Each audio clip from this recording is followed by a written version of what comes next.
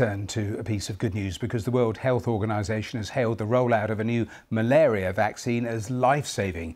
The vaccine, called RTSS, is the result of 30 years research and development into the mosquito-borne disease. It's being given to children in parts of Cameroon, which are worst affected by malaria, after trials in Kenya, Ghana and Malawi. Well, Cameroon currently records about 6 million malaria cases every year and 4,000 deaths, and most of those are children under 5. It's hoped that other countries could soon get the vaccine as well, including India, parts of southern Europe and also Latin America. Well, let's talk now to our senior Africa correspondent, Anne Soy. And Anne, I was talking about good news because this is a really, really significant moment, isn't it?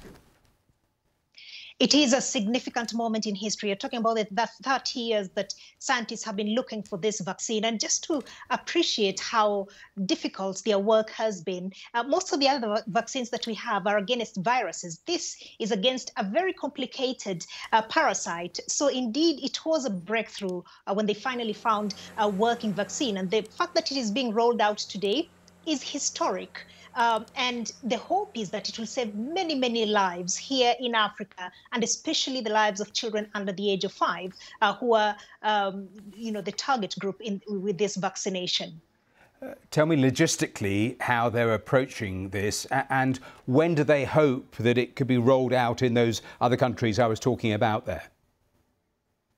So the rollout has started today and will continue over the next 2 years. Already there's a huge demand for this vaccine. More than 28 countries have expressed interest in rolling it out in their countries. Not every country will have it right away. The Vaccine Alliance, Gavi, says that it has secured about 18 million doses, which is there's still a huge shortfall.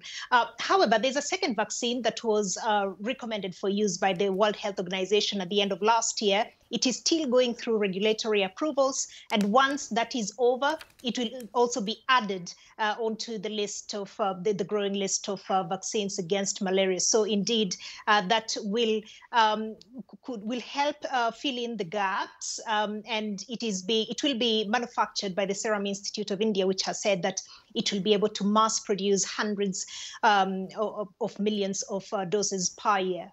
And that was absolutely crucial when they made that announcement a few months ago, that hookup in terms of supplies of the drug, and you were talking about that. What about the cost of this, as well as supplies of the drug? Well, the cost is being met, as with many of the other childhood vaccines, through fundraising by the Vaccine Alliance and other organizations. And therefore, the countries that are benefiting from this, many of which are poor, will not really feel the cost of buying this vaccine. But the Serum Institute for R21, the second vaccine, is confident that it is able to produce it, to mass produce it at a minimal cost.